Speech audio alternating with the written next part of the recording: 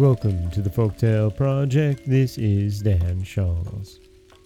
For the rest of the week, we're going to be working with another story that you probably know, perhaps from the Walt Disney Company as well.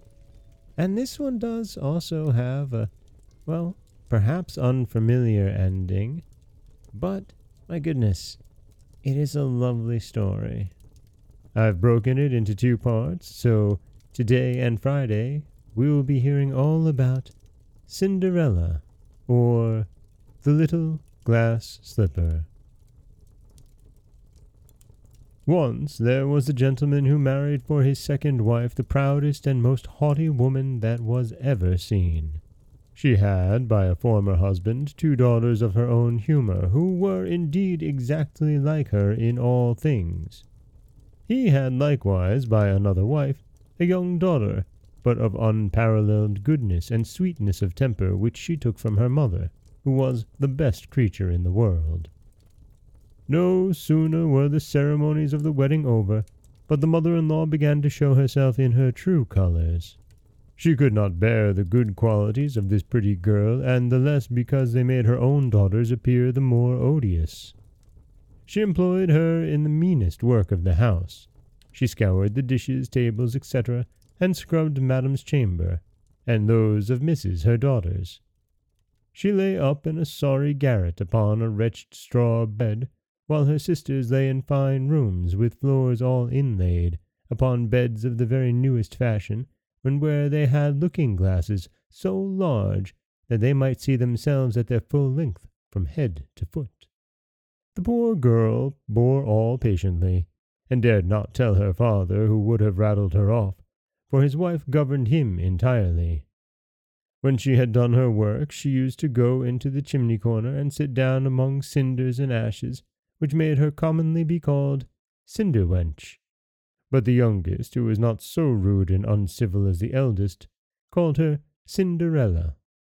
However, Cinderella, notwithstanding her mean apparel, was 100 times handsomer than her sisters, though they were always dressed very richly. It happened that the king's son gave a ball, and invited all persons of fashion to it. Our young misses were also invited, for they cut a very grand figure among the quality.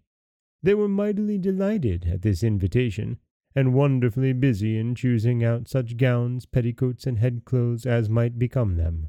This was a new trouble for Cinderella, for it was she who ironed her sisters' linen and plaited their ruffles. They talked all day long of nothing but how they should be dressed.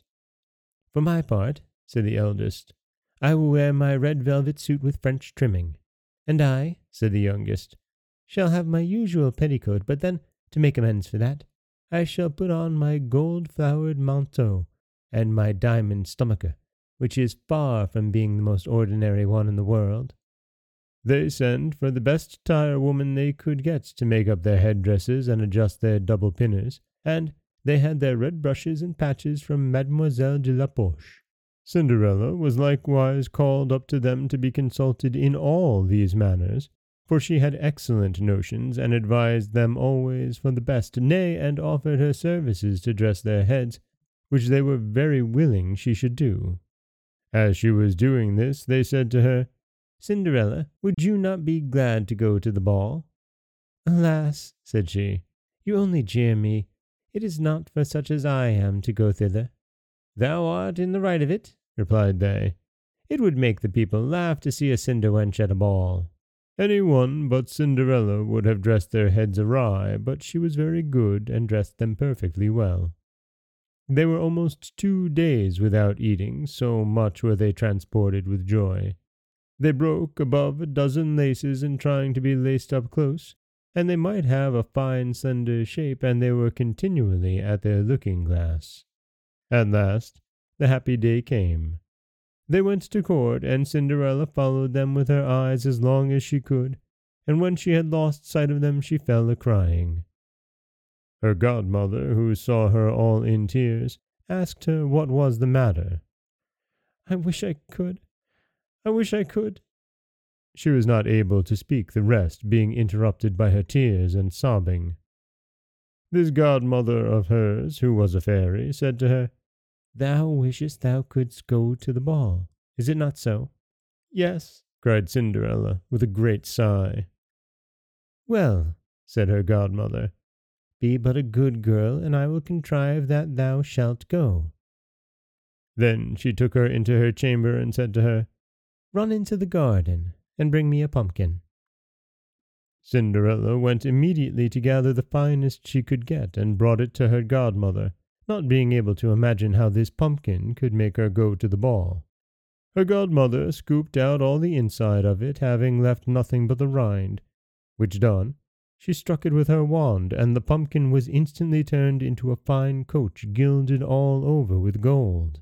She then went to look into her mouse-trap, where she found 6 mice all alive, and ordered Cinderella to lift up a little the trap-door, when, giving each mouse as it went out a little tap with her wand, the mouse was at that moment turned into a fine horse, which altogether made a very fine set of 6 horses and a beautiful mouse-colored dapple-gray.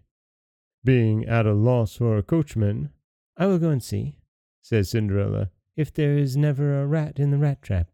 We may make a coachman of him. Thou art in the right, replied her godmother. Go and look. Cinderella brought the trap to her, and in it there were 3 huge rats. The fairy made choice of one of the 3, which had the largest beard, and having touched him with her wand, he was turned into a fat, jolly coachman, who had the smartest whiskers eyes ever beheld. After that, she said to her, Go again into the garden, and you will find 6 lizards behind the watering pot. Bring them to me. She had no sooner done so, but her godmother turned them into 6 footmen, who skipped up immediately behind the coach, with their liveries all bedaubed with gold and silver, and clung as close behind each other as if they had done nothing else their whole lives. The fairy then said to Cinderella, Well, you see here an equipage fit to go to the ball with. Are you not pleased with it? Oh, yes, cried she. But must I go thither as I am, in these nasty rags? And that is where we will stop for today with the story of Cinderella, or the Little Glass Slipper. And we all know how the story is going to continue on Friday, but let's all wait until Friday.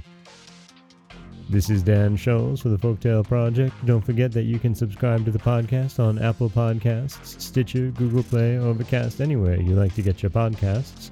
You can follow us on Twitter at Folktale Project. You can find us on Auto Radio, TuneIn Radio, iHeartRadio, Spotify, anywhere you'd like to listen.